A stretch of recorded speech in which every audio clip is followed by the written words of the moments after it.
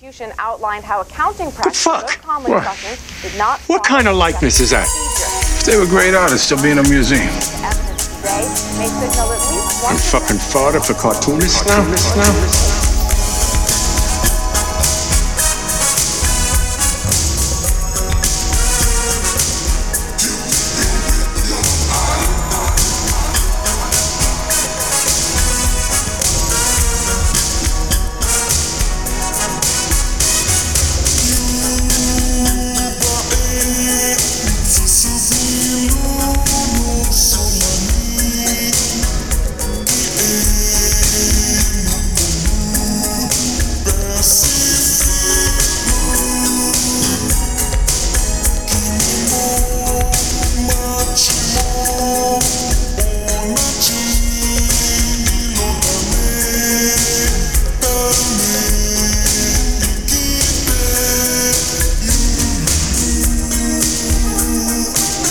You're listening to another episode of Gutter Boys. Gutter Boys is a small press comics podcast about the ins, the outs, the highs, and the very deep, endless lows of making comics. I'm your host, JB, with my co-host, Cam. On today's episode 64, we're joined with CM Campbell, Columbus-based cartoonist and professor of comics at Columbus College of Art and Design. While we did get to hang out over in Hocking Hills during the cartoonist retreat, we unfortunately were unable to record our interview there, but luckily Craig was nice enough to do an interview remotely, as we usually do, I guess. We talk quite a bit about his history with comics and academia. It's a solid conversation. I really dig this one. But before we get into that, we have some quick news / shout outs. We don't have a lot of news actually on this one since we're recording this way in advance. The holidays are upon us, so I'll be gone. I'll actually be in Louisville for a short time before making my way down to Florida. So we're not going to really cover breaking news on this one.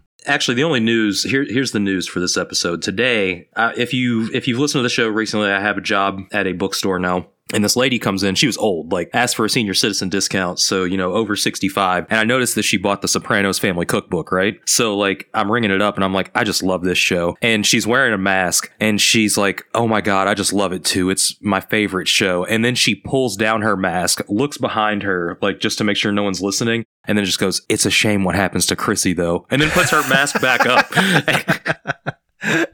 So it's just why did you take the mask off? Look behind. I mean, good on you for not spoiling it, which I guess, maybe we should add something that says this spoils the fucking show. No, but I don't think so. Yeah, that's fine. Yeah, but it was so fucking funny. So that's the news for today. That's all that happened in my life. I like she had to tell that to you like it was a secret. Yeah. That's great. Well, shout out to that lady. She seems pretty cool. Yeah, cool-ass old lady. In terms of shout-outs, we did get our package from supporters of the pod, Silver Sprocket. Shout out, Avi. Cam, you want to go ahead and list off what we received? Alrighty, so Avi was very kind to send another package over to us. It's always a good day when I get a Silver Sprocket package in the mail. And I was really hoping this book would be in there, but he sent over the new Fun Girl book, which was a longer edition of that character who had the free comic book day story that we covered a few months back. That's by Elizabeth Peach, I think, P-I-C-H. We also got Emotional Data by Abby James. And Demons to Earth and Back by Hyena Hell. And to be honest, I mean, you got these books. They were sent to us both separately, so I haven't been hoarding them for you. Production-wise, Sprocket's going crazy on the spot gloss, and I fucking love it, dude. Yeah, it looks real slick. Yeah, it's real nice. There's, the Fun Girl font is barely legible unless you hold it in a light and then it sparkles with actual glitter. Same with this Emotional Data book. And then what really is awesome is because, they've got these books with this incredible production value. And then you look at Demons, which is, a black and white mini comic that still has incredible production value, but it still looks just like a mini comic. But yeah, the feel of it is very nice. So Fun Girl is one of my favorite books of the year. I'm going to put that, spoiler alert, it's on my year-end list. If you're subscribed to Pimp Digest, you'll see that in there and some words that I have to write about that. And I'd never read Abby James' work before, but it was really funny. I had noticed that they had quite a following online, so I guess I'd been sleeping on them. So yeah, big thanks again to Avi. We really do appreciate the support, and you keep sending us those books, and we'll keep reading them. So thank you. Yeah, and you could check them out at www.silversprocket.net, or if you're in San Francisco, they have a store at 1018 Valencia Street, and, Silver Sprocket rules, like they say. Yeah, tell them the Gutter Boy sent you. Yeah. And before we get into our interview with CM Campbell, we got to go ahead and pay the bills and keep the lights on. If you want to support us on Patreon, you can go to gutterboys.top or patreon.com/gutterboys. We do at least 2 episodes a month that are not on the main feed. We did a really cool one last week that was all about printing and the printing process with Sean Knickerbocker. A lot of the times they're not so formal and educational, but sometimes you find some gems on there like that. You can also get a zine, Pimp Digest, by subscribing to our $10 physical tier, $15 if you're international. That features work from JB and I, plus a column right now by Jazz Heiss and interviews and so forth. Subscribe by December 1st, by the time this episode airs, if you want to get the year-end issue, which features writings and lists of things that we like throughout the year. And we appreciate everybody who does subscribe to that. You know, it's Thanksgiving or it just passed. And we're thankful for the listeners and to our patrons. So if you support us, thank you very much. And do you have anything you want to add to that? Gobble, gobble. Hell yeah. All right, so we're going to take a quick break, and when we come back, we'll be joined with CM Campbell, so stay tuned. We'll be right back. Rust Belt Review is a quarterly comics lit magazine featuring serialized and short-form comics from some of the most exciting cartoonists in the small press scene today. Volume 1 features work from Gutter alums M.S. Harkness, Audra Stang, and Caleb Orecchio, along with work by Andrew Greenstone, Sean Knickerbocker, and Juan Jose Fernandez. You can order your copy of Rust Belt Review today by going to rustbeltreview.org. Enter in promo code GUTTER to receive $2 off your order. Again, that website is rustbeltreview.org, promo code GUTTER. Reverend. Happy Thanksgiving. Model, who needs it? Oh, come on. Turkey, sweet potatoes, pumpkin pie. You gotta love all that, huh? Yeah, it's because you never lived through the YO version. Major antipas first. Then soup, meatballs and scharol, then the baked manigot, then the bird. Oh, I love manicotti. Turkeys are here. Thing with turkeys, they got no sense of direction. They're on their way to Food Emporium, and now look. Now, back to our program.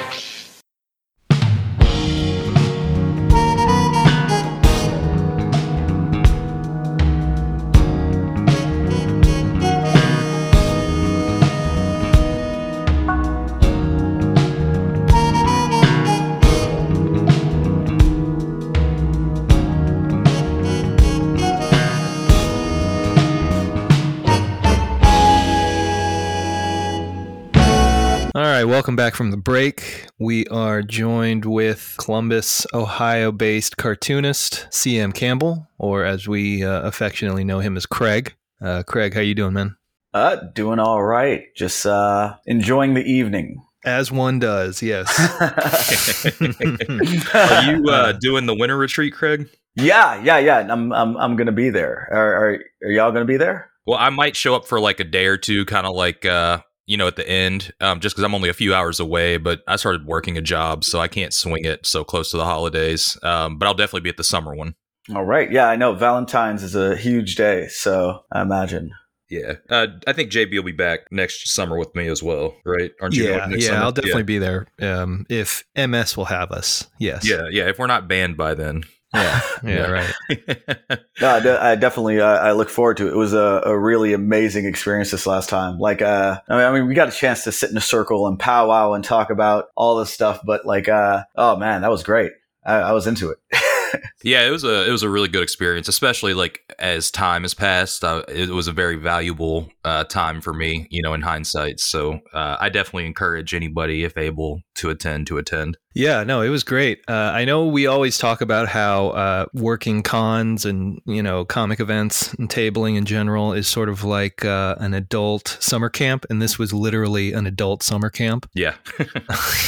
Yeah, it was really great. I think also, and I know we talked about this, but, the fact that most of us who are so used to seeing one another at events and shows being on a hiatus because of COVID and not seeing each other for 1, maybe 2 years, I think that also kind of made it more special in a way, just because, I don't know, it'd been so long since most of us had been around other cartoonists and really like talking about this stuff For sure. And I actually kind of want to talk to you about that, Craig, because you may have had an opposite experience from that, because one thing that I noticed being on the trip was how rich of a scene Columbus is. And, you work there, you teach comics there. I know, obviously social distancing and everything, but did you feel isolated living in such like a populated area comics wise during the pandemic, or was it manageable because, the scene there? Well, I mean, it's an interesting timeline. I think because I arrived in Columbus, Ohio, August 2019. Just got a job over at CCAD teaching comics. Love that job. And I just kind of jumped on in, started teaching, and CXC was in September, late September, early October. And so I'm just like swimming in the comics, just like the lavish lifestyle of a comics artist who could pay rent. And then within 6 months, everything just kind of shut down.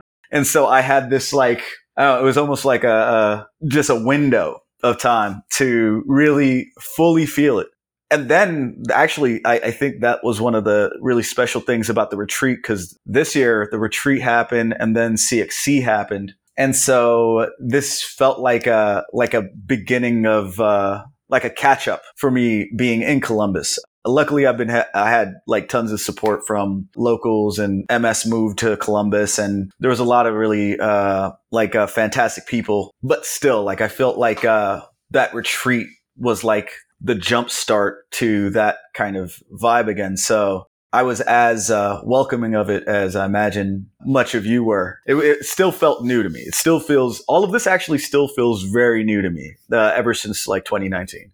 Hell yeah. Are you back to in-person classes right now, or are you still doing them virtually? Yep, I'm in person. I do my lectures like Bane, just with a mask on and grandiose hand movements.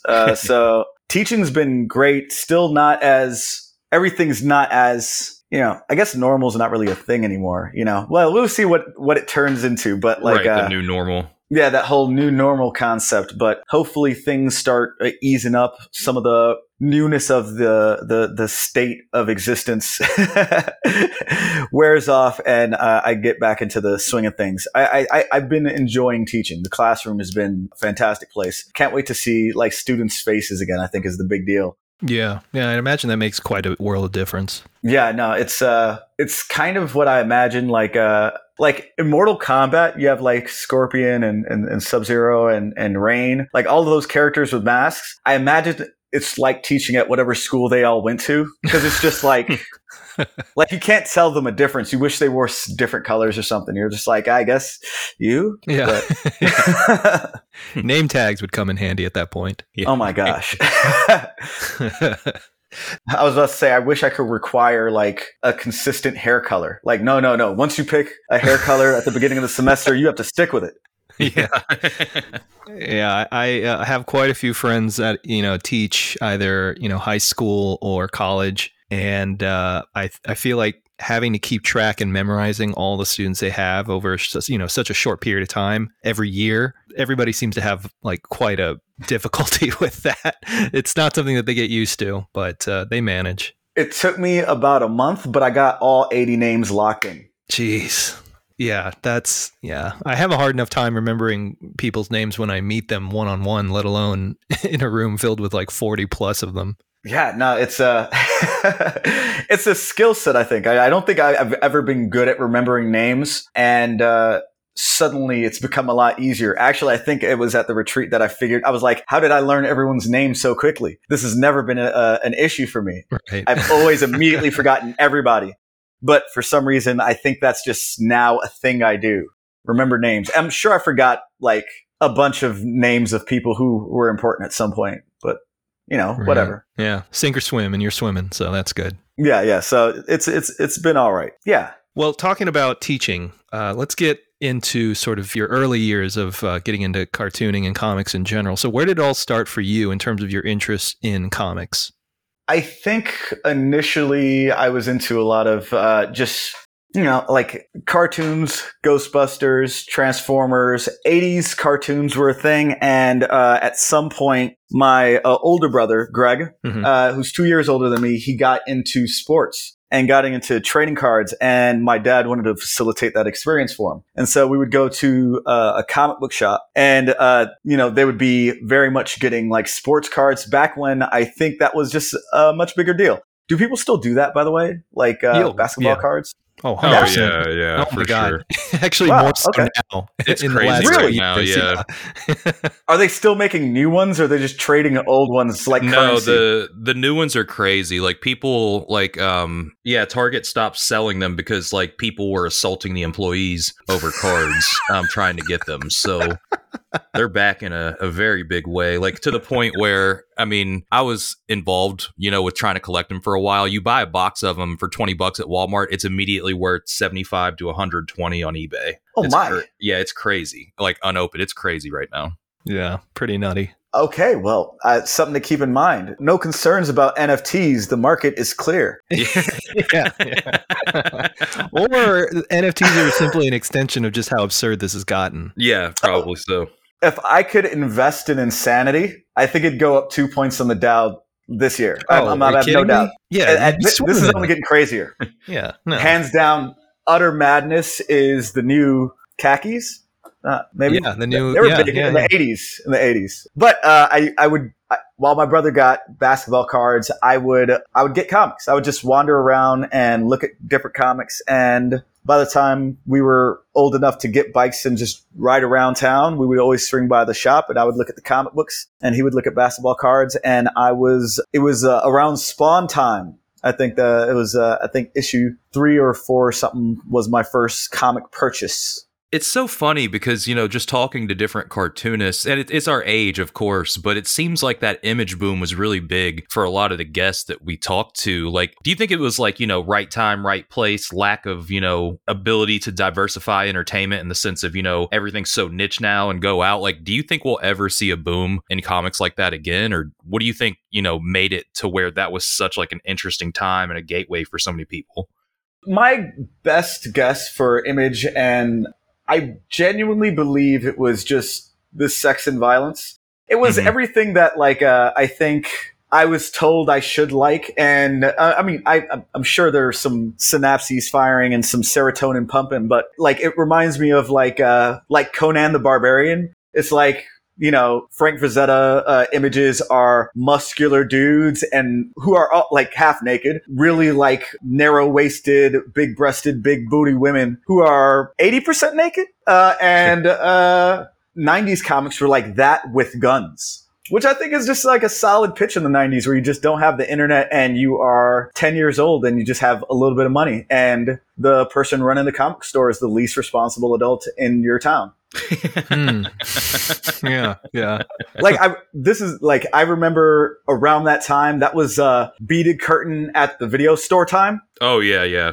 You know, that I feel like that was very, like, those two things somehow have some type of relationship. I'm guessing. That's a hypothesis. I didn't think this through. No, definitely interesting hypothesis there. So, you know, I know you were buying Spawn comics, and you're not necessarily buying Spawn comics, but it was, you know, around that time. What was your gateway to, I guess, quote unquote, the more alternative scene? Because, I mean, you're definitely, you know, you have a book here, That Old English. It's definitely, you know, I guess, you know, you would call this an alternative book because of the scene you run in. So what was your gateway from mainstream comics to that? Well, I actually segued kind of out of comics, got really into music, ended up going into the Marine Corps in 2004 to 2008. And when I got out, I'm originally from like the Chicagoland area. Oh, okay. Yes. Yeah. Evanston, right? Yeah. And so I moved to California when I joined the Marine Corps. And after I got out, I wanted to stay in LA, and I got a job at a comic book shop. And while I was at the comic book shop, I just read just religiously. Nice. I was more into, like, because at that point I stopped listening to hip hop really. That eventually came back, but I was like super into the punk rock skinhead scene in LA, just hanging out every night, getting crazy. But during the day, I would like be reading like all of the goth like Vertigo titles, and that kind of Sandman and Constantine eventually turned into sad white guy comics like Joe Matt and the pipeline. Yeah, I feel like sad white guy is the American genre. Yeah, no, it is. Yeah. Do you think there's a shift moving away from that? No. We love our sad white guys. Is Ernest Hemingway the first narrative sad white guy? Possibly. Yeah. I mean, he comes from a rich, long line of sad white guys, so. Yeah. Well, I mean, I think that in high school, like the three first books that I read, I wasn't a big reader in high school, but it was like it went Ham on Rye by Bukowski, Soul on Ice by Eldridge Cleaver, and One Flew Over the Cuckoo's Nest. And so like I feel like I think about that sad white guy story as like in a very romantic way. I know that like there's so many problematic elements of it, but like it's just one of those things that caricature of that sad white dude is forever in my head. Yeah, it's that's like art. yeah. It's a very cemented narrative, right? In U.S. art forms, basically. I mean, it's not even. We're going to get into this a little bit more about visual art because you have that background too. But that narrative is like so embedded in all other art forms, especially the visual medium too. Like when you're talking about the history of painting in America or in Europe, it's pretty much just that. Oh yeah, actually, I mean, I can think about this idea of like nothing raises the value of your painting than having a narrative of a sad white guy attached to it. Right. Yeah. It's just something is it just romantic? I don't know. Is that a romantic thing? No, 100% it is. It is. Romanticism is to blame if we're being honest. But yeah. Like it's weird just because I don't necessarily think of it as romantic, but yet again, it's just always it's there. It's hard to avoid. I should make a story about a sad white guy. I should write a sad white guy book. I mean, it's something I would be interested in seeing your take on that, to be honest. Yeah, I mean, I feel like I've read a bunch of like honestly, I probably read and seen and consumed more sad white guy stories than most people. I could probably knock that down. I'm pretty good at horror, I play around with genres. I know more sad white guys. And those are definitely intertwined. I mean, Lovecraft is pretty much a sad white guy who made creepy stories. So. For so many reasons. Yeah, right. Yeah, we won't get too much into that. I think most listeners know the story is behind that guy, but so you came back from the Marine Corps and you were really involved in the punk scene there, and you're reading more. At what point did you then kind of venture more into the visual arts? At that time, I think I've never stopped drawing, even when my interest in comics had kind of dwindled in high school a bit, like late high school. And when I started just consuming comics, I started writing more. And I think my initial desire was to become a better writer and then one day write the great American novel, Stan Lee style. And then at some point, actually, I don't know, I forgot this part. One of the reasons why I actually joined the Marine Corps was to go to film school because I wanted to write a book, but I also eventually wanted to get into film and make film. Oh, and then while living in California, I'd known a couple people who were making film and kind of got familiar with that space. And it was like, oh, I don't want to do this with anyone. It's not exactly a one-man show. Yeah, a lot of. I'm like, oh yeah, yeah.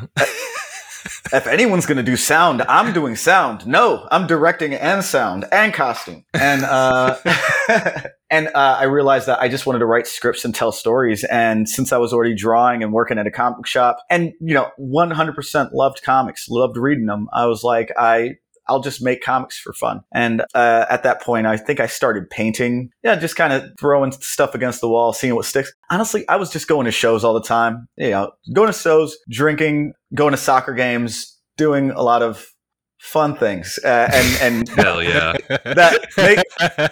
Writing and drawing were things I did during the day in between like football matches at like Liverpool bars in Long Beach and punk shows in Hollywood, So I was just I was killing time, Yeah. Wow. Besides the Marine Corps aspect, your 20s sound very similar to mine. It's interesting just because, like, I think my ambitions weren't particularly high. I was like, one day I'll open a record store. One day I'll open a bar. There's a short list of things that you can do as like a punk once you get old. And I was like, oh, I'll just do one of those things. And I'll just, continue drawing while I get there. And, making comics is cool. I don't know. I didn't imagine making comics would ever earn me a living or make any money. I think one of the first things that I did was seriously did, it was like, I'm going to make this good, was like a parody it was for Tumblr. It was Community had a parody of Doctor Who called Inspector Spacetime. Okay. And so I made like a 2-page comic about some like secondary Doctor Who knockoff called Inspector Spacetime. And it was just, I don't know, it was fun. I actually remember that. I wish I could find that somewhere. That was a fun thing to draw. Did you actually like print and distribute it? Oh, no. Okay. Yeah. It was one of those things where it would be a long time until I actively committed to the act of making comics as a public act. Committing to the bit. Right. Yeah. It was, there were all of these, I always loved it, and it's always been the through line in my life. Yeah. But as far as, it was something that I was doing while I was trying to figure everything out. Right, yeah. And it was in front of me the whole time. The poetry of a life. So when did you actually start making comics? Was it something you flirted with, on and off, and then decided to commit to the bit full time, like we were saying? This would happen after I moved to San Francisco, and I went to San Francisco State University and got my my bachelor's degree in fine art with a minor in human sexuality. Okay. I was painting, I was drawing, I was still making comics for myself. And then as I was applying for grad school, I was going to apply for the master's program in human sexuality at San Francisco State University. But then I had a professor, Deborah Brown, who was like, do you know what? This program probably wouldn't fit you. You're just kind of as a straight black man, you will find yourself very frustrated in the space. And though I think you would get a lot from it and do fairly well, it would be kind of a hellish experience. And the other option that I had, I was either going to apply to San Francisco State University with this program, or I was going to go to CCA, California College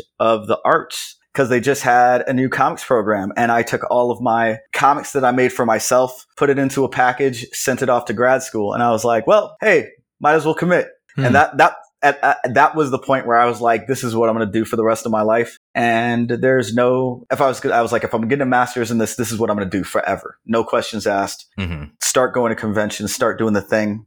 And yeah, never looked back. And at what point then did you get into the idea of teaching?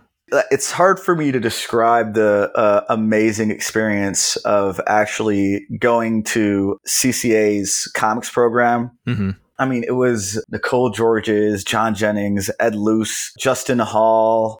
There are so many professors there that were just like pivotal. And I don't know, like honestly, like Justin Hall taught history, and it was the most amazing experience. Yeah. So, I mean, I think after having this phenomenal experience with all of these teachers, and especially because all of the teachers weren't just like cis white dudes, like they were there, but they were like 2 or 3 out of 15 faculty. And it was one of those things where I'm like, I think like one thing I felt like there is a need for like more people of color and people of different identities in positions of authority, especially in jobs that seem kind of impossible. But also I think I got over I don't know. I just always thought of, before I got into teaching, I thought it would just be an overly social kind of experience where I'm just constantly surrounded by strangers looking for my validation. And I realized at some point that that's not what it would be.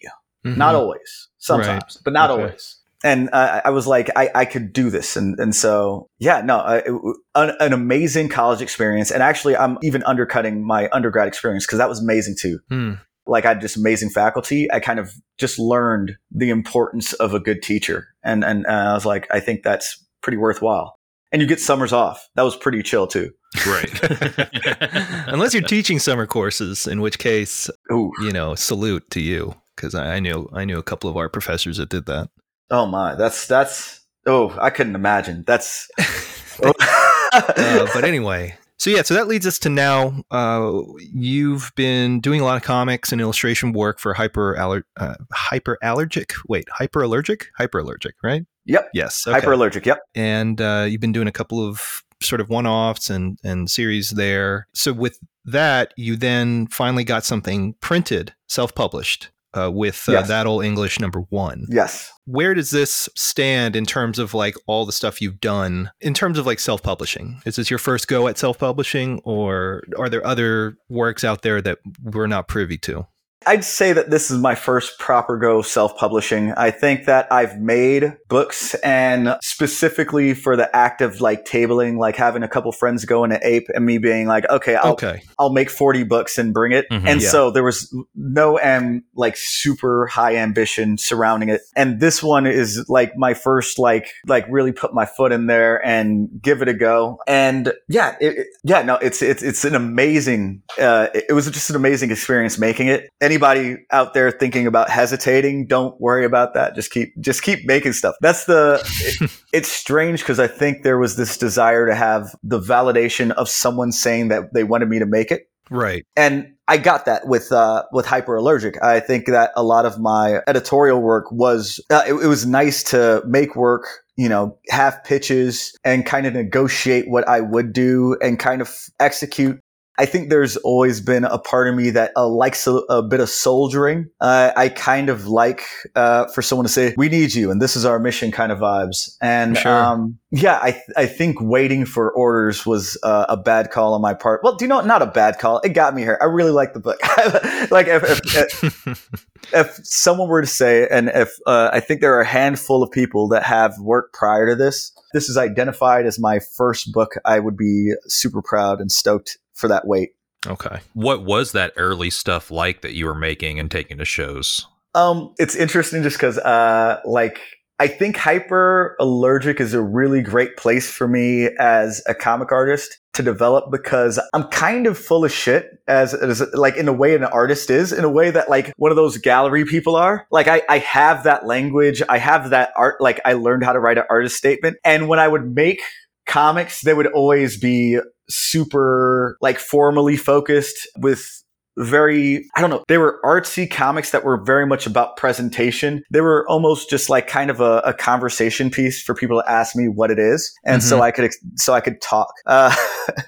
I see. I'm just interested in seeing this stuff because like that formal sort of vocabulary and language in art is something I'm more familiar with than comics. And so I know that there is a certain level of snake oil salesman platitudes that you kind of adopt while in art school. Like it's just kind of embedded into it and you can't really avoid it. Because once you start speaking too openly and honestly, that's when things get like not presentable. I don't know how another way to put it, but you know what I mean. Yeah, I think art is like the fine art space is a really weird space. There's something that is actively alienating, like very intentionally alienating about it. Except it's the only place you get validated for it. It's like if a DJ only played deep cuts. It's something that like, I'm not here to make you dance. I'm here for you to reflect on this. And if you leave, I'm judging you. But like, it's an interesting place. Like, I could talk shit about it all day, but there's a part of me that is also like, I could handle it. I could go in there and like, I could put on that jacket and schmooze with the best of them and say really heady, weird things. But yeah, it's, I remember that being very impactful on my early work. I mean, honestly, it's still even there. I'm sure you noticed a little bit in That Old English. Yeah, it's. I think it's nice in small doses. Sometimes if you buy into it, it gets a bit crazy at some point. I feel like I might have bought into it, but now I'm kind of over that pretension. Yeah. Yeah, I mean, there's merit and value in sort of the formal art with a capital A, but yeah, that's a whole other topic that I'm sure if we have you back on, that is something I would really like to kind of delve into deeper because that's. Well, it's not completely absent from the comics either, you know? It's no. It's just less money. I used to, are you familiar with, Less, yeah. I used to say, Art Basil's just Comic-Con for rich people. It's Yeah. Just more cocaine. Yeah. That's pretty much the only difference. yeah.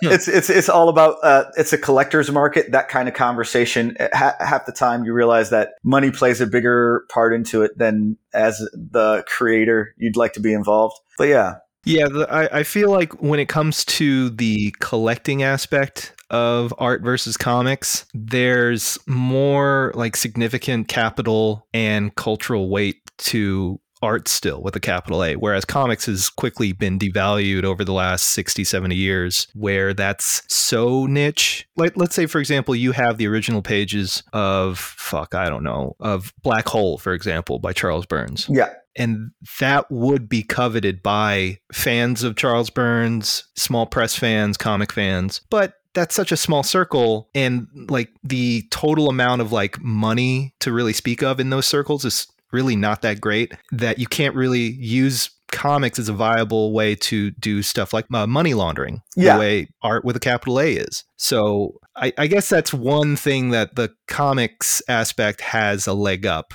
And I don't think comics wants it that way. I think if NFT has shown us anything, they're very jealous of the fact that you can do that in the art world and not in comics so much. I want to launder money with my Superman Greg Capullo variant. That's right. What I want to. Yeah, that's really the goal for a lot of people. I mean, yeah. Yeah, no, it makes sense. I think that was one of the, because I dabbled in fine art. I've painted before. I've sold paintings. And I think I just have always would prefer the idea of selling, 100,000 comics for $2 than selling one painting for $200,000. Something about it seems more reasonable. Sure. Yeah. I mean, at that point, you're able to get whatever it is you're trying to say or do to a much larger audience in a way, right? Because like if you're doing one painting and it's like $200,000, or at least that's what collector X, Y, and Z are wanting to throw for the painting, then yeah, you can. It goes into a vault. It goes somewhere in a warehouse in Florida and kind of stays in their account. Right. And only such a small portion of the population would be able to afford that. Whereas with a comic, it is very much this sort of, the roots of comics is very working class Americana. Yeah, disposable, affordable media. Exactly. Oh. So anyone can get them. I'm all about it. Oh my gosh. Oh, yeah. Yeah, I mean, that is one thing that comics has over art with a capital A. But even then, I feel like now, and I mean, I feel like they're making comics too expensive. I feel like for the public or, kids, I guess, to even take a gamble on. Not that we're making comics for kids, so I think the whole dynamic has shifted. But I mean, comics are just going up in price. Like they're going to be like $5 for a floppy soon from the mainstream comics, which that means, an independent book's going to be $8, $10, $12, because I think that has to do with the fact that the readership has shrunk. Yeah, I mean, that makes sense. The printing bill goes up when you print less. It's been so consistently affordable throughout the history of the medium that anybody could buy them. But now we're at that point in the, I guess, collective unconsciousness of America that comics as a medium is not really that valuable. Like it has no real cultural weight outside of comic adaptations, movies, Right. That's the language that people are more familiar with now. While the printed comics themselves are still kind of seen as this niche, weird thing that only, fucking losers and nerds are into. I mean, it's really a shame, just because I think, honestly, like when I think back to like all of like the zine and indie comics cultures, and like, I think about like the people who used to be able to make just print media, it was very accessible to share with a small community. Yeah. And at this point, it's one of those things where, I don't know, like I feel like since there's so much media out there, leave the little guy with this print, making a newspaper really cheap and easy so that we can just do that with each other. I find making physical print media to be more worthwhile in terms of physically sharing it with people that I know. Like when I make editorial work, it goes to a huge audience. The hundreds of people that get to read my physical comics. It's just, I don't know. I feel like it's a future it's a ticket to my funeral. You know what I mean? Like, hey, whoever got a copy of this, you're invited. If you have an original copy of this comic, come on to my funeral. You're family. And it could be tied up with the fact that print media, by and large, is a dying medium. Like, just the format of print it's so outdated now that it's kind of a miracle that comics are now really the only last institution carrying on that tradition of print media. I mean, everything is digital now, even fucking books. I was going to say, I mean, I started working in a bookstore, so I'm also like in a bubble, but people still love books. So I think that it's one of those things that's always going to be around. But like you said, it's just going to get more niche as time goes by. I think we're going to see more kind of like, I don't know if you all keep up with like video games, but a lot of titles are digital only and they'll do like physical runs, but they're usually like crowdfunded or more expensive because it's like, bookcases and presentation. It's making it into an object. Right. And, it'll be interesting to see if comics kind of follow suit, like eventually if it just dwindles down to that. So these are just artisan objects. Like, it's like going into a Renaissance fair and be like, oh, this is just like the 1800s. They used to have these buildings with books.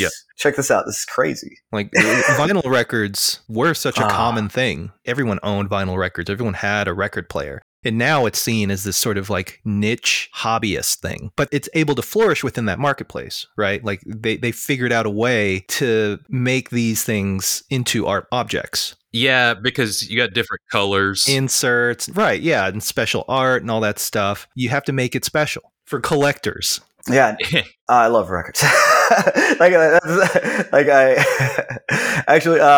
I was living in San Francisco, one of the places I worked was Pirates Press Records. Oh, okay, yeah. Yeah, and we would press flexies in the back, and it was one of those things where, oh man, yeah, you're absolutely right making those objects. I mean, at some point, I remember us like. We would play so much around pressing different materials because back in the 70s they had like cereal boxes. You could just press into anything. Yeah, like a lathe cut, right? Oh, yeah. Yeah, I remember there was a period there from like 03 to like 07, 08 that like every like punk record was pressed at Pirates Press, I feel like. Yeah. No, it was one of the, oh gosh, I remember going through the attic and the boss saying, grab a couple things and just being like, oh my God. Yeah, that's sick. And y'all were doing a bunch of crazy, I remember Pirates Press was like really, known for like just doing off the wall color stuff in their vinyl when people weren't doing stuff like that. Kind of like, maybe they were, but I don't know. I remember just like buying a lot of records and getting a lot of crazy swirls and splatter jobs and everything that were pressed there. Yeah. No, they like the color vinyl was fantastic. Yeah. And actually, I think that brings up a really interesting point, just because I think that with small presses, I mean, not only are books becoming rarer, I feel like even though I think what's the bookstore, was Borders closed down? Like Borders went away.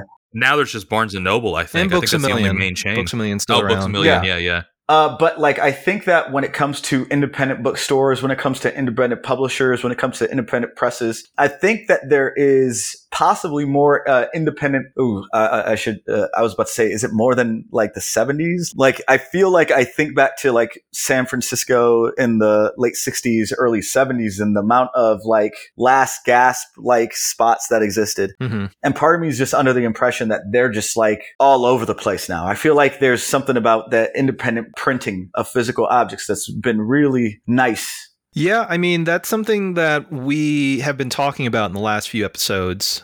Well, I mean, honestly, we talk about it almost every other episode now that I think about it.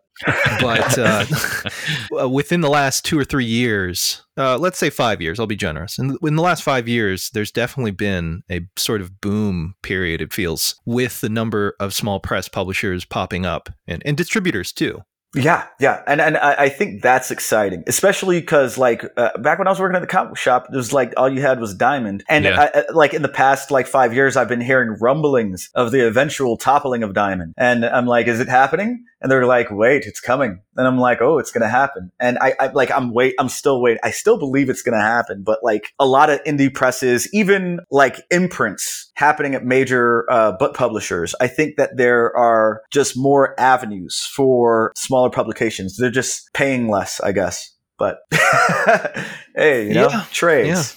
Well, and I mean, there was a bunch of distributors, you know, before Diamond. So if anything, maybe I think the goal would be just to have a few larger distributors. So that way, you know, I mean, I know, you know, the bigger it gets, you know, the worse it gets. But I don't think there's something wrong with like having bigger companies that can get you, you know, around the world as opposed to a bunch of little small places that can't, you know, get you the reach that something with the infrastructure behind it could. Right. So I don't necessarily think having like a big distribution chain is a bad thing. It's just having one that dictates the entire industry is bad. You know, I wouldn't be opposed to, you know, 4, 5, 6 major distributors, you know, at least having an avenue and, you know, not being so selective about what they carry and, you know, alienating a huge percent. Well, what to me feels like a big percentage of exciting comics, you know, in the grand scheme of it all, it's just a drop in the bucket because we're like 1% of the market. But, you know, I do think it's a little bullshit, the little hoops and hurdles you have to jump through just to get into like a store. Yeah. I mean, the infrastructure that's already there is also super outdated. Like there's for sure. There's been no real reason for these companies to update this shit, to make the logistic aspects of all of this run smoothly. Right. So as a result, we're just stuck with like 20 or 30-year-old technology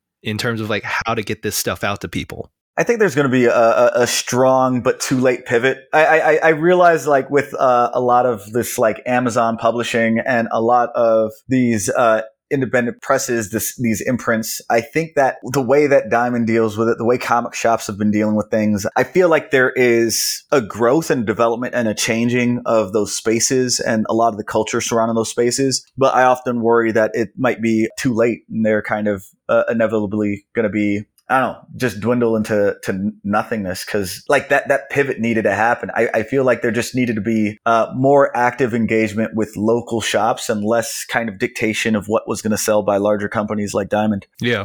Not everybody wants that Deadpool #1, which is the 5th #1 kind of vibe. You know, it's just right. Yeah.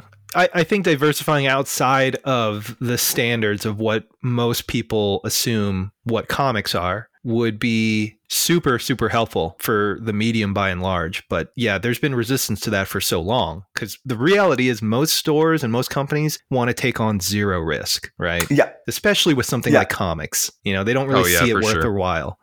And that's kind of why we're stuck where we are now. Right? Like if you talk to a stranger on a public bus about comics, more than likely they're going to think you're talking about Superman or Batman or Spider-Man. Yeah. The world outside of that is so alien and unknown to most people that the idea that you can even make a comic that's not about a caped superhero is just like so insane and absurd. Yeah, I mean, there is something to be said, and this is I'm gonna step out of my creator bubble and go to my consumer bubble. Okay, there's something awesome about the fact that there are so few spaces that you could get really good, solid like comics, and the fact that you have to go to specific events and you have to collect all of like you can't go to anyone but the actual creator after they've rented a table to get that book, and like you know. You get the deepest of cuts in comics with the weirdest of subjects from the broadest selection of people who are just like you. Yeah. There's this, I imagine that there are fans who are inherently upset by any notable success of any of their really deep cut underground artists because just the exclusive relationship that they have with that artist is now less exclusive. And I think that comics have that appeal to it of like, I could write my favorite artist and they might respond. Yeah. Yeah, totally. I think accessibility is important as a creator as well nowadays. I just think that, you know, the day and age and being accessible, I think that there is something to that. So, Craig, I do want to change gears a little bit and get into process. You know, at the retreat, you know, I picked up a copy of That Old English. Amazing book. It is for sale still. You still have copies, correct? Yes. Okay, awesome. So I do want to talk a little bit about that. This is issue 1. Is this going to be an ongoing for you? Do you have a plan as far as like how far you want to take this book, or are you working on something else entirely now? I'm working on something else entirely right now, but it's something that I plan on doing in tandem. I tend to have large chunks of time when I write, illustrate, when I ink, etc. And so I wrote That Old English when I was living in Brooklyn back in 2017. And I wrote the book that I'm currently working on, Children in Heath, back in 2014. Or the script, I completed it around 2015. So these are just stories that I've written a long time ago that I'm just kind of get out of my head. But like that Old English is going to be 6 issues. We'll see where Children of Heath ends. I'm going for 6 as well. I try to keep things at 6 because I have to draw everything and still teach. So yeah, 6 is a good number for a miniseries, honestly. It's solid. Yeah. Yeah. Wait, so how much changed between the initial story when you wrote it to now when you adapt it? The way I've approached script writing, I really like reading stage plays. Okay. I don't know if anybody has read a stage play, but they just give you like an establishing, this is an alley at this time and these people are here. These are the characters here. And then they just have the dialogue kind of listed. And so I do have like very like 1-sentence descriptors, but I just kind of run through it, keeping everything like maximum on any page being 8 panels. And then when I go to draw it, everything is 8 panels, basically. Okay. And then I use whatever spaces I have to create beats in the pages. And I maintain that rhythm. I really like grids. I really like structure. It allows for me to not necessarily worry as much about how I'm going to compose an entire page, but like I just work within the rhythm and try to keep a beat going. But yeah, as I transferred it over, the best editor I've ever had is a word balloon. So all the intelligence turn into smart and all of the, inconsequentials turn into not cool. And, and so that ends up being the majority of the change, but the plots stay the same. Okay. I might throw in a couple of, if I think a line is clever, something. Oh, like in that Old English, that entire bus ride with the duck. Yeah. Yeah, the duck girl. That whole thing was added in later. But yeah, I try to commit to it and be as respectful of my past self's writing as I can, tweaking anything that's necessary. Okay. Now, before we delve into the content of it, I do want to talk about the formal aspects of it. So the way you rendered these characters, especially certain ones, like we mentioned the duck character, there's like a combination of like humans and then also animal characters, like cartoon animal characters with human proportions. And then there's also humans wearing animal masks as well. And they're all just kind of in the same world. So could you kind of explain what's going on here and what made you decide to render these characters that way? And also touch on sort of what cues you're taking from an aesthetic approach to this. Yeah. So when it comes to a lot of the things that I make, I do not try to hide any kind of thing that I'm referencing. I think that we all reference things and it's really fun. Yeah. I like making replicas and things like that and kind of playing around with specific aesthetics. And so when I initially came up with the aesthetic that I chose, I think like I was looking at like, Henry and Glenn Forever and Al Columbia books. And there were certain aesthetics that I thought were really interesting that were pulled from the Mouse Corporation. And I ended up getting really into like Carl Barks and Floyd Godfreyson, and all of these aesthetics kind of recalled to basically minstrel shows.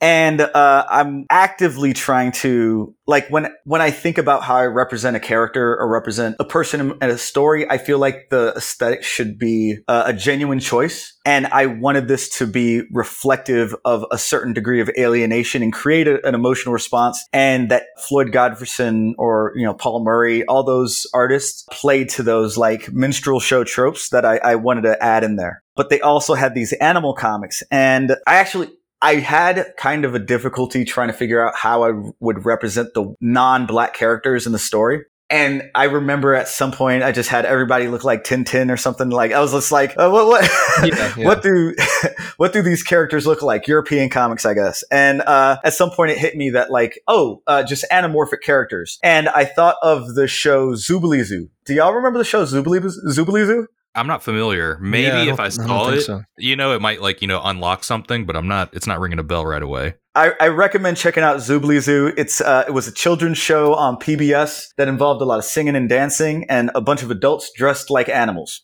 Okay. And so that became the kind of aesthetic choice that I went for because it allowed for me to continue to engage with aesthetic while at the same time maintaining that human element and allow that to kind of punctuate certain emotional moments, either making you feel closer or further away from that character.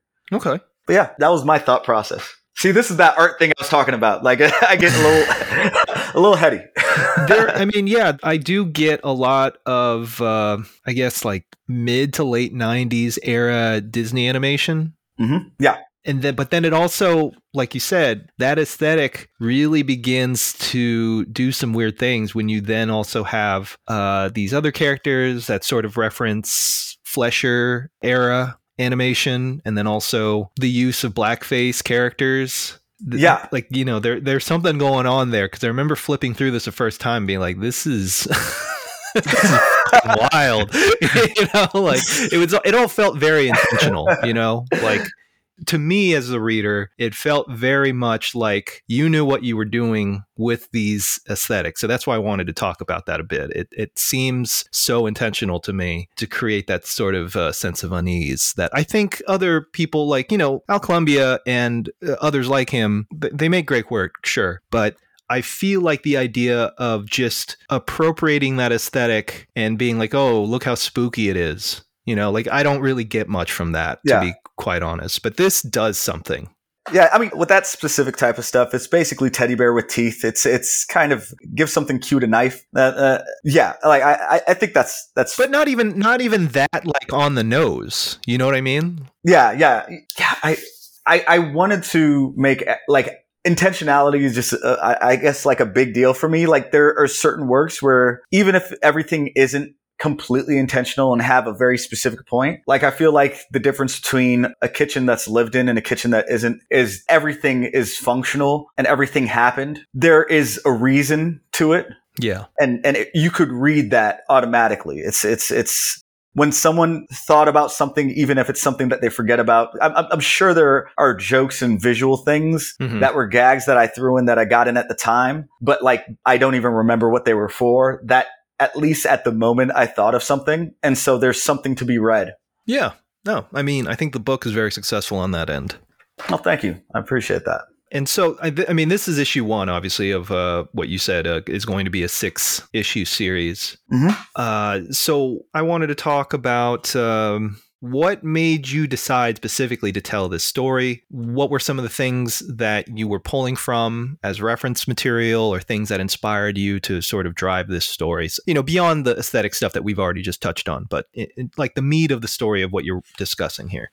I think there is a degree of alienation for any identity that chooses to leave their space. Like, so you could be, you could just a minority of some kind, you could be just whatever unique space you occupy as a person, leaving that space and coming that space, there's a degree of alienation. And I wanted to specifically identify this kind of like, I remember when I wrote this in Brooklyn, I'm Jamaican. Both my parents are from Jamaica, and I was living in Brooklyn, but it was after I'd gotten out of art school in San Francisco. And so like, I went from a very white space to a very like, not only black space, but very Jamaican space. And so I could feel a gap. And I think when I wrote this story, I wanted to kind of talk about that gap. I feel like a lot of titles that deal with race tend to be narrow in their scope.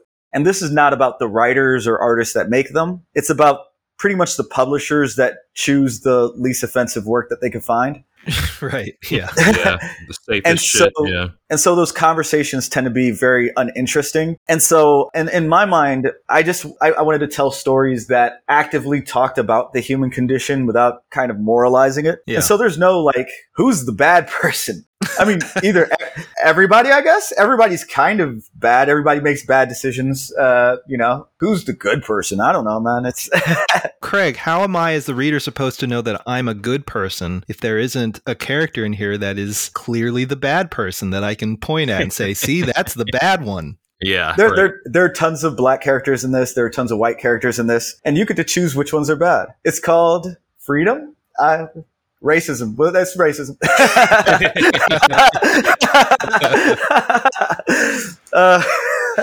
But yeah, no, it's a fun story. Like again, I think that's one of the reasons why I like the idea of making comics.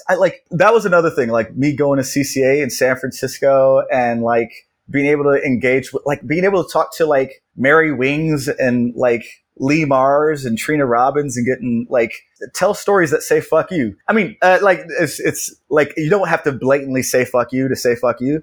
Just tell stories that people don't want you to tell. Best way I could describe this feeling. I had a friend once in the Marine Corps, and I was showing them Boondocks. I've been reading the Boondocks cartoon strip since I was in high school, and I was showing my friend. He's black. And like, then I showed him the cartoon and he was like, this makes me a bit uncomfortable. And I'm like, why? Cause he's laughing the whole way through. He's like, I'm not comfortable with white people knowing these stories. And,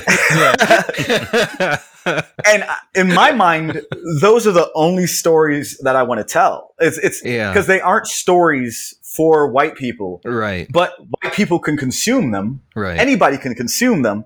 But they're honest stories about people within a community who engage with different subjects other than, you know, police brutality and and what have you. It's just like, you know, do I deal with police brutality? Yeah, but not like every day. It only happens like once every couple years. Jesus. I know what you mean. I think, you know, a story like this goes beyond just, racism as an institution, but I think takes it on a personal level. Like, what does it mean to a people? Like to the individual and also to those within that community, rather than just discussing these kind of overarching discussions that are really out of their control, right? Yeah. Like you can't just go into a police station and say, hey, stop being racist. That doesn't work that way. But I've tried. It does not help. That was the one time a year situation deal, right? Yeah. Do not drive home from that engagement. Yeah. But a story like this, I feel, takes a certain level of autonomy about the subject matter, right? Like it makes it far more personal. And I could see why that would rub people the wrong way. Well, and I also think that abstracting the point allows for a deeper engagement. I know that, like, I grew up in a neighborhood where there were a lot of both black, brown, Asian. I had a lot of friends whose parents didn't speak English, or were bilingual or what have you, and a lot of friends who didn't speak the same language as their parents. And so that I think that there is something worth touching on that relationship and where the complexity of how language affects our daily engagements and how it kind of brings us together and separates us. Yeah, that's something I can speak to. It's one of those things where, and I don't want to get into this too much because I feel like that's just going to take away time about this book, but basically I can say, yes. Yes, very much so, yes. And I think that is a thing that most people don't really have an understanding of or familiarity with because it's something that's so outside the realm of their experiences of the day-to-day. Yeah, I had a friend who actively went on like Google and translated it during the read, I guess. And then they were like, "Oh, it read really well, but I had to go to Google." And I'm like, "Yeah, you weren't supposed to necessarily know what they were talking about." Like, it all makes sense. Yeah. You know, out of raw labor and an attempt to make a cohesive story for anybody who does speak Hasi or Hausa. Yeah, I mean, it is a readable, but it's not necessarily the point. It's about that gap and not being able to understand. Yeah, and I thought that was a great tool to use, from a narrative standpoint. Because again, when I was reading that, I was just like, I have no idea what they're saying. I don't even know if I'm assuming because Craig, college guy, he's very smart. He probably did actual translations, and this is a language I'm not familiar with, but I'm not going to bother looking into it because it's just like this. That defeats the whole point, right? Like. The point is that I'm supposed to feel alienated in that situation. Like I'm not supposed to know what they're saying. Yeah. And that's the reason why I never really, I never really say which African language it is until this podcast. You just yourself, Craig. If someone wants to translate it, I mean, by all means, I guess go for it. Yeah, right. But like, it's one of those things where you got it. I'll go with yes. Yeah, because in that situation, knowing more actually makes you know less about what the story is about and what's going on. Yeah, I mean, have you ever heard Chuck Jones's definition of discipline? No. All right, so he says that for every character that he creates, especially since they show up in different situations, Bugs Bunny always shows up in a different situation, he has to have a singular discipline for them, a rule that they always abide by that kind of defines them as characters. Like Bugs Bunny never picks a fight, he finishes a fight, like something like that. And I like looking at artists who seem to have some like type of handicap. Like, I'm not going to use, words to tell this story. This story, like hair, this is only going to be here. Yeah. Here. This is only going to be in one place. Like having a single like discipline and allowing for yourself to fight with one arm makes the story all that stronger. And I think that was a part of that element, is like me having to do this dual language story and make it make sense if you don't understand both sides of the conversation. Yeah, I mean, that kind of relates to an earlier point you made about layouts, in that you don't want to overcomplicate these layouts, right? Like by restricting yourself to making it this very straightforward 8-panel format, you then have these parameters to work within. Because I feel like if this stuff got too heady with layouts, I mean, I'm sure at some point down the story, issues later, there might be a point to doing that. But where it stands now, there's no point, right? Like it would just complicate things for the sake of complicating them. Well, and also on a functional level, it keeps me making them. It's I think that being able to lay out your page before the end of your workday, having your page laid out and maybe having some text down, walking into that is way better than walking into a blank piece of paper. Yeah, for sure.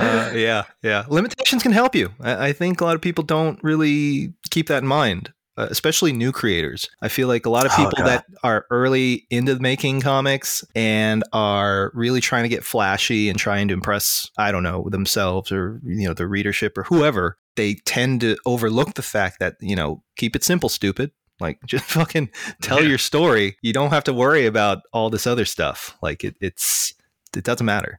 One thing that I've learned as an adult are people are always less impressed than I'd like to imagine. I think there was a point where I imagined that, Neil Gaiman would come home to his wife and be like, I wrote, like he's writing outside of the house. I wrote a 500-page book. And then she's like, oh my gosh. And I'm the first one to read it. And she's super excited. No, that is not the interaction. She's like, God damn it. Do I have to read your book? Yeah, no, totally. I mean, my girlfriend, just at first, when we first started dating, she would read my books. And I think that's just because you try to impress someone, with your best self when you first start dating them. And now it's like, oh, congratulations on your new book. And she might look in the box at the cover and be like, good job. And that's not a diss on her. That's just how it is, Right. That's genuine. Yeah. And I think that that's one of the things where I'm very focused on maintaining a consistent and a healthy practice, because I have to continue to enjoy what I'm doing, because it's never worth it at the end to be like, look what I made. Because it's just never what the degree of enthusiasm is just never, it's just not, you have to love this, just love making it. It's like the scene in Eastbound and Down, if you've seen that show, where he teaches school for the first day after being a superstar athlete, and you see him walking down the hallway with all the kids and they're like cheering and everything, and then like see that it's like just his imagination and he's just this creepy old dude walking around doing finger guns. Speaking of the old white, the sad white man trope, Eastbound and Down is a perfect inversion of that. It's this idea of like, okay, he's like broken and sad, but like, look how much of a fucking idiot he is. Yeah, totally. Look how much of this he deserves all of this. Right, exactly. I think that is amazing inversion. Like every, because we all know somebody who thinks that they're, Charles Bukowski, and it's like, oh man. And like that, the visual of that is hilarious. Just like that, that is that person. It's Kenny Powers. Yeah. So, balancing instructing as well as your own comic work, is that hard? Do you feel like you're burned out at the end of the day because you work with it all day? Or, what's that like for you? Yeah, that's hard. Yeah. Very burnt out. No, I mean, this, I'm a very, very, see, I have a feeling students are going to listen to this. I actually had a student walk up to me. I heard you're going to be on the Gutter Boys podcast. I'm like, yeah. You have fans. Yeah, it's one of those things where I think it takes about till midterms for me to start working again. Mm-hmm. When everything's being set up, everything's being built. Everyone's learning the skill sets. I think that it's really difficult for me not to really bleed into my work as a teacher. I really love teaching. And my favorite classes were these massive, they weren't massive lecture halls, but they were lecture classes. And I remember just being able to watch a professor like just talk for hours. Now I'll go for 30 minutes to 45 minutes of lectures, probably for 2/3 of the semester, maybe something like that, and just have lectures ready for my classes. But man, like, did either of you see my lecture at CXC? It should be up on YouTube if anybody wants to watch it. But I gave a page layout lecture at CXC, and hopefully that's how all of my lectures are, is just immensely enthusiastic. I turn into like Pee-wee's Playhouse. I'm like, hey kids, this is what we're doing. Bop, bop, bop. Is that something that is easy for you to turn on? You know, like, do you feel like you're playing a role as an instructor and, you know, the end result, you know, being a more engaged student? Do you feel like that, you know, kind of takes away from what I know you said you had students listen to this, so I don't want you to, you know. No. No, it's all good. I would say that I am heightened, but I'm genuinely excited to be there. Like like, you can watch me between class, and like some students will see me in the halls between class, and they could tell when I'm dead. Like, yeah. But then I'm in the classroom, and you know, I'm like, hey kids, we're talking about horror comics today. Boop boop boop. Here's Al Feasting. Boom boom boom. Yada yada yada. But like talking about, like, I did a bunch of genre lectures this semester, and talking about fantasy comics, I can't believe how enthusiastic I was talking about like Conan the Barbarian, and like I went back and read a couple of issues of ElfQuest just so I was fully prepared, because I was talking a lot of industry stuff. I'm like the epics and how those are in books and film, but they tend to be short stories in comics up until you get your Cerebuses, you get your ElfQuest, you get your Bone. But before that, everything had to be very insular. So there couldn't be an epic narrative. And so that kind of ended up shaping the fantasy genre in comics. But like, that's I get excited about that. I'm really like, don't ask me questions about it. We'll be here forever.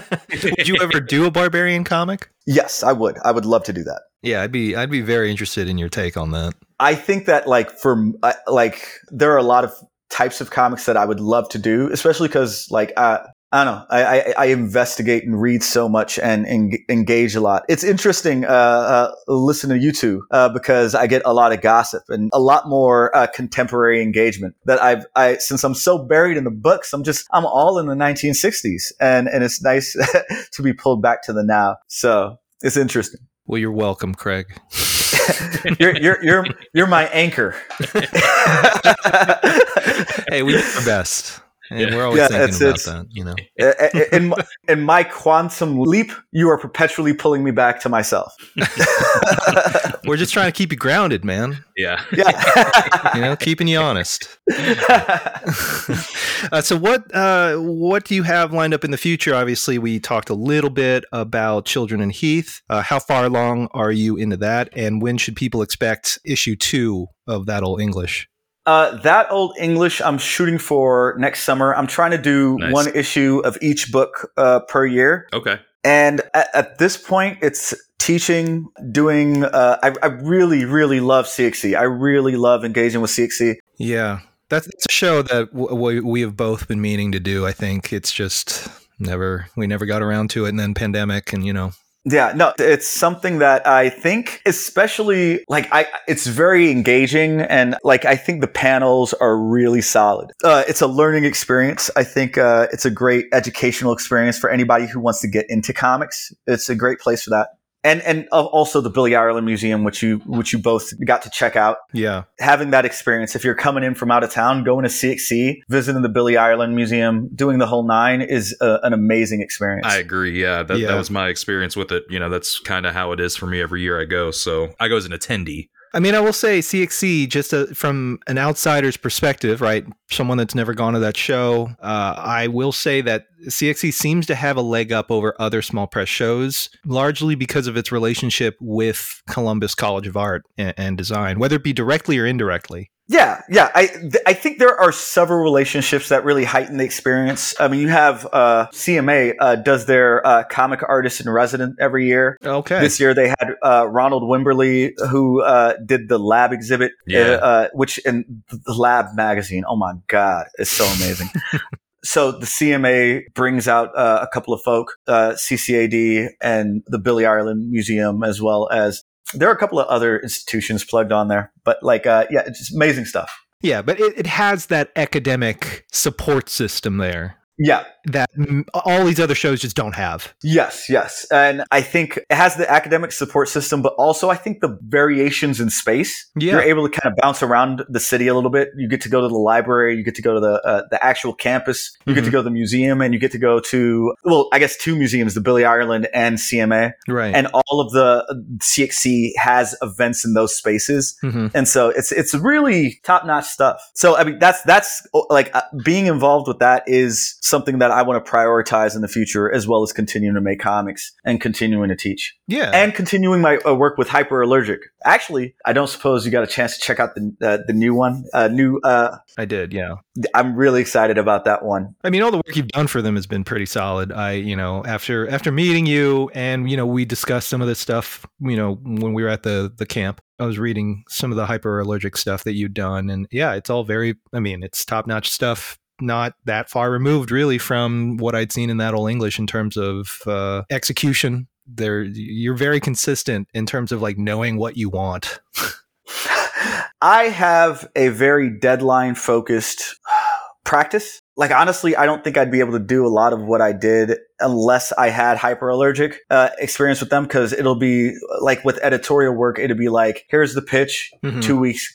Got to have it. Right. If I had more time to think about it, maybe I would have come up with a better character than some type of stand-in for myself for most of the projects. But it's one of those things where... hey, people love Autobio, so there you go. People love Autobio. Yeah.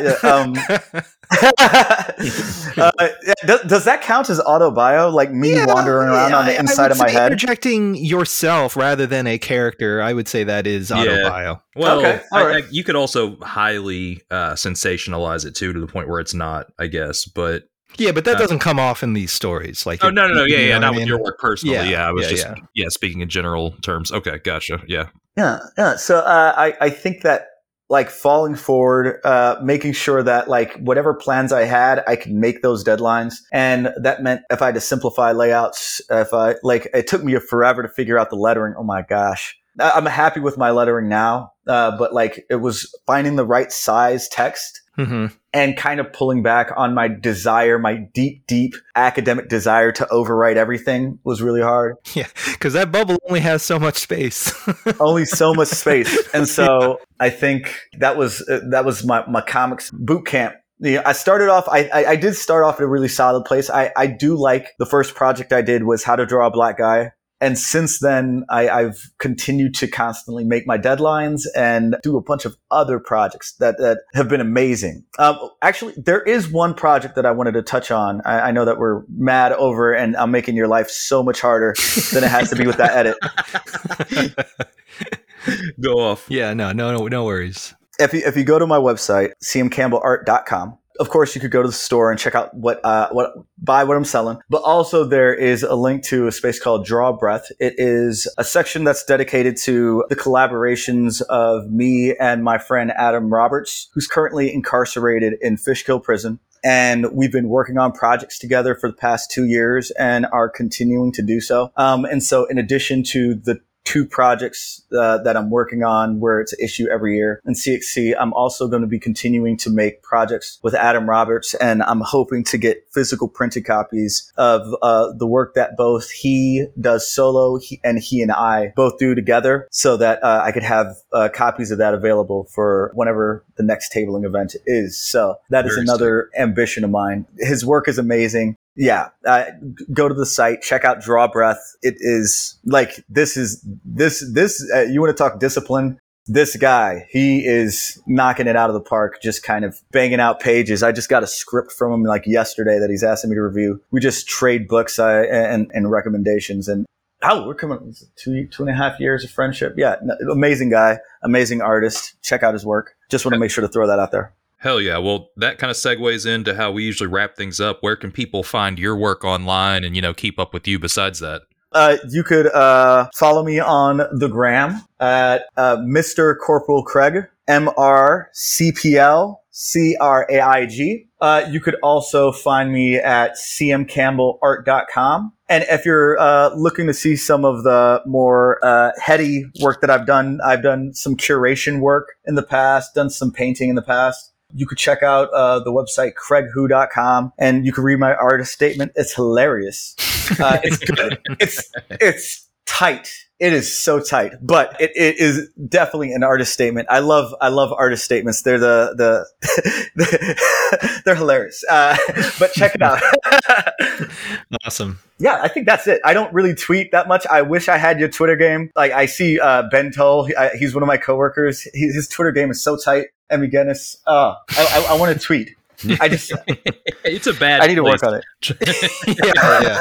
It's not great, but I feel like I know how to use it. You got to game the system. Yeah. I feel like I'm walking into rooms where people are doing drugs, and I'm like, "What are y'all doing in here?" And they're like, "We're tweeting. Get out of here, Craig. You don't want no part of this." I'm like, "But I want to tweet." No, Craig, you don't want to tweet. You don't want to be like us. That's the best description I heard of that shit, for real. Pretty spot on. Yeah, pretty much. It's like that scene in what was that? Dewey with the fucking Johnny Cash. Dewey Cash. Yes, thank you. Yeah, Walk Hard. Yeah, it is that scene in Walk Hard. It is that exact scene. Get out of here, Dewey. What are y'all doing in here? It's called cocaine, and you don't want no part of this shit. Cocaine? What's it do? It turns all your bad feelings into good feelings. It's a nightmare. Awesome. Well, Craig, thanks so much for talking to us. I know we meant to do this over at the camp, but we ran out of time. Oh, it's totally cool. Yeah, we'll run into each other on the road. Sober. Oh, yeah, remotely. That's true. That's probably the only camp-related interview we've done sober, now that I think about it. But great having on you in the show, man. Hopefully we'll cross paths again real soon. I'm looking forward to it. Honestly, I imagine it must be an interesting experience, because since you have a podcast, I'll be hearing from the both of you for a long, long time. And it'll just be one of those things where it'll be like I talked to you yesterday when I see you. Yeah, for sure. I get that. It sounds like a magical feeling. I don't know if it's good or bad, but it's magical. Cool. I think that's good. Right on. Well, yeah. Craig, thanks so much for coming on. And listeners, as always, stay gutter.